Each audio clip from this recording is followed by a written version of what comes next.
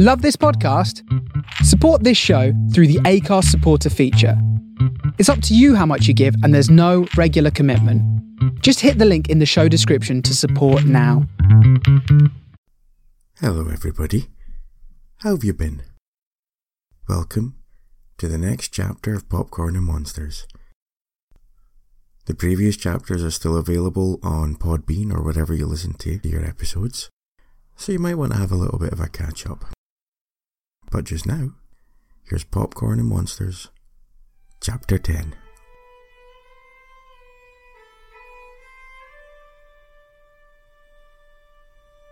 Time is a great reader of people.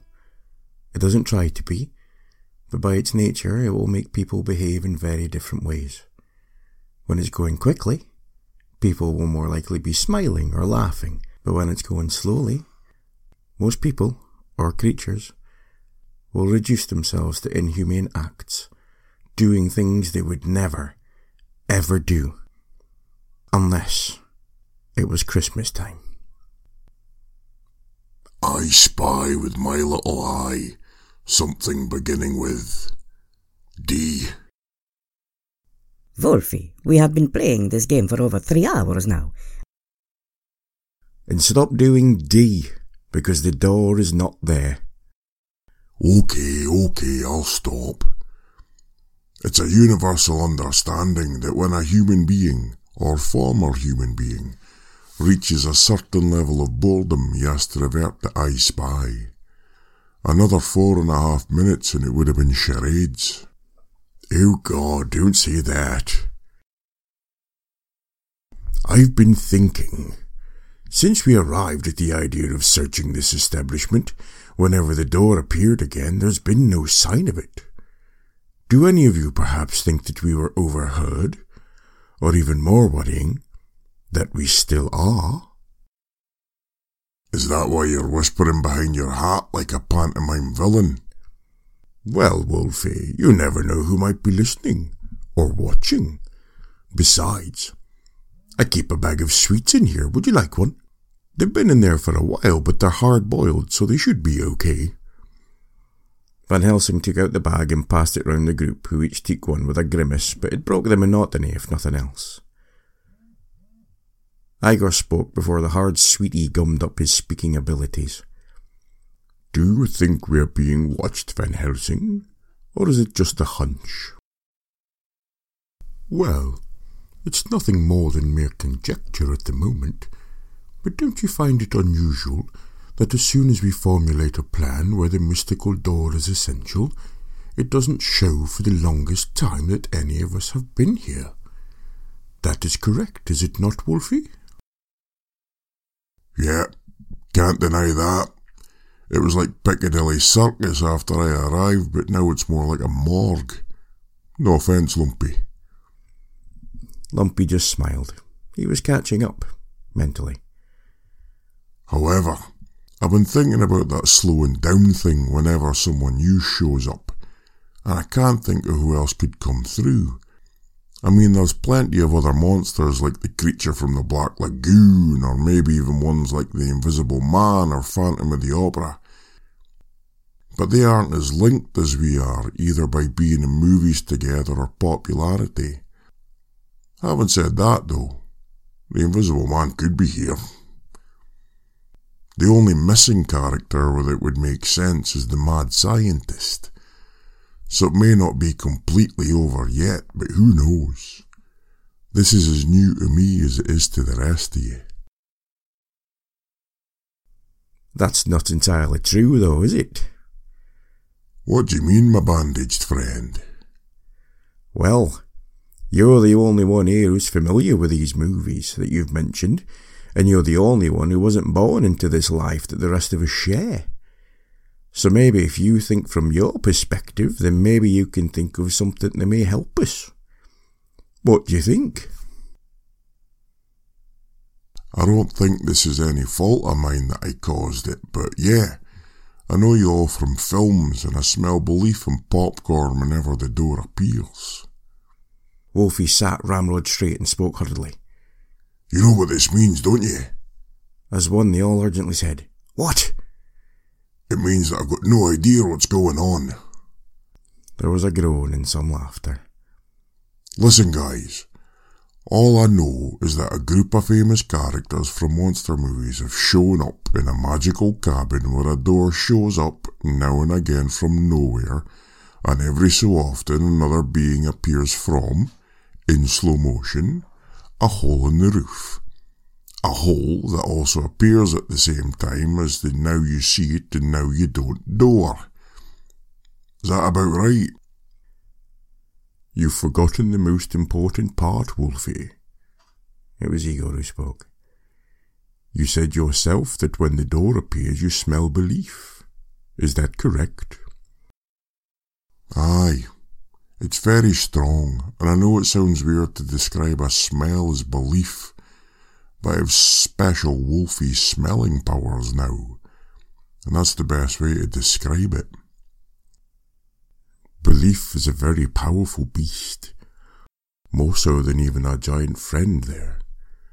Our giant friend who I believe has just found some biscuits. Van Helsing, you have a theory that we may be under surveillance. I agree with you, but I'm not sure if it's from someone or some group who may wish to do us harm. I believe that someone truly believes in these movies that Wolfie has mentioned, so strongly that they have managed to gather us here, in this place, and they may not even know that they have. There was a pause while Igor's theory was given its proper accord, and then Van Helsing was the first to respond. As unbelievable as that sounds, it actually holds up. I remember a case back in 22. It was out in darkest Africa and hoodoo was all the rage. Obviously I believe in the supernatural and unusual because I know for a fact that it's real, as is the case with hoodoo. However, in this case the witch doctor was toying with someone who had taken a dislike to, and using only the power of suggestion and mind games, he managed to get this someone to permanently think he was a cow. It wouldn't be that much of a stretch to think that the power of very real belief could cause some kind of disturbance or event that would seem ludicrous, but as we all know, the real world is very, very subjective. It was Mummy's turn to voice his thoughts. Remind me, Wolfie, you also said that when you smelled this belief it felt warm. That's right. I didn't feel any form of malice behind it. Do any of you think it's possible that if someone has the power to create a place to bring a collection of handsome and exotic creatures together, that they could maybe, just maybe, also have the power to cloak their real intentions? I'm not being cynical here. They could have paid a price beyond anything that's remotely legal, and they could be getting their kicks right now. Remember, I am a mummy. My kind's job was to pursue people who had no idea who we were or why we were after them. They had no idea that someone hated them enough to hire a doomed creature to chase after them and then deal with them. You have a very valid point. While I have no doubt in the abilities of a wolfman's nasal nirvana, I also have no doubt that there are indeed some forces out there who are capable of things. Very nasty things. I believe we should still henceforth with our original plan, but I now strongly believe that we should proceed with the utmost caution. It was as if Igor was performing a trick and had just said the magic word. The air changed, it got slightly thicker, and finally, for the first time in hours, the door, much quicker than usual, appeared in its usual spot. Time didn't slow, not on this occasion. Nobody else was coming through, not just now. Wolfie opened the door and the gang all stepped through. They all quickly surveyed the scene, looking for anything, another door, a window, anything at all, but there was nothing. I can smell it again. Lumpy looked down at his shoes and mumbled, Sorry about that. Chuckling, Wolfie said, No, not that. I can smell the popcorn again. It's faint though. I don't think that... Before he could finish the sentence, the door had vanished, and they were back to breathing usual air. Well, most of them were breathing. The Count didn't breathe anyway, and the rest were holding their breath thanks to Lumpy. I half remembered something. When we were near before, I saw my home on the wall. Was that a movie, Wolfie? Sort of, Count.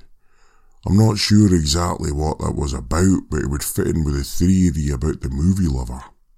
Or it could be clever thinking on the part of the evil ones.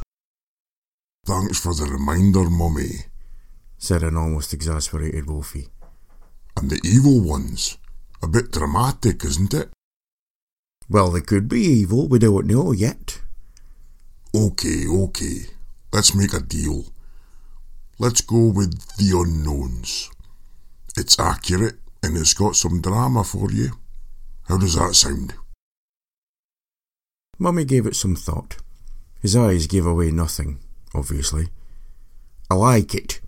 It's true, and it has enigmatic gravitas. The unknowns. Yeah, that's who we're up against. The room was as it was, sparse and dusty. Nothing was playing on the wall this time, at least not yet, and there seemed to be no sign of anything that could lead to anywhere. Igor spoke. Here's my thinking. We know when something's going to happen because the air changes. Wolfie's nose goes live and sometimes time slows. My suggestion is this. When anybody feels anything of those indicators happening, pay sharp attention to your surroundings. Look for doors, windows, gaps or any chink of light that may show another room or a way out. We need to think quick and we need to act fast. Let's keep on our toes when the time is right. We need to stay focused. 5 hours later, they all sat on the floor, lightly dozing. From the corner, a lazy voice said, I spy with my little eye.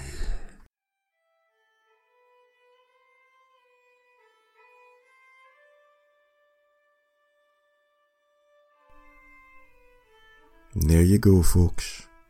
Chapter 10 for you. I will try and keep to a better schedule, both with Popcorn and Monsters and Mirths and Monsters. Mirths and Monsters will be back on the 1st of January with the long-awaited part 2 of Witches. But for the time being, my friends, take care of yourself. Tatty fling.